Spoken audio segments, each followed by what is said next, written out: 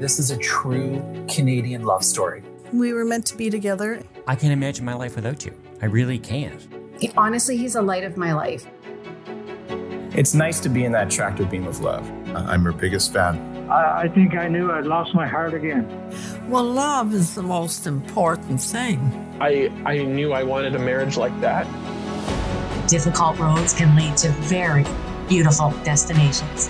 Home is where you are. And home is us. Love is all around us every single day, and we need to appreciate it, and we need to show gratitude for that. I want people to know that they're not alone. Hi, I'm Nancy Regan. Welcome to Season 4 of the Canadian Love Map. We're on a quest to discover the extraordinary love stories of everyday Canadians. Ever wonder how people seem to find their connection, partner, love? We do. What's the secret? Do the stars have to align? Are you a perfect match? Are you in the right place at the right time? Join us every week to hear stories of discovery, loss, curiosity, and love. Stories about overcoming differences, distance, and doubt.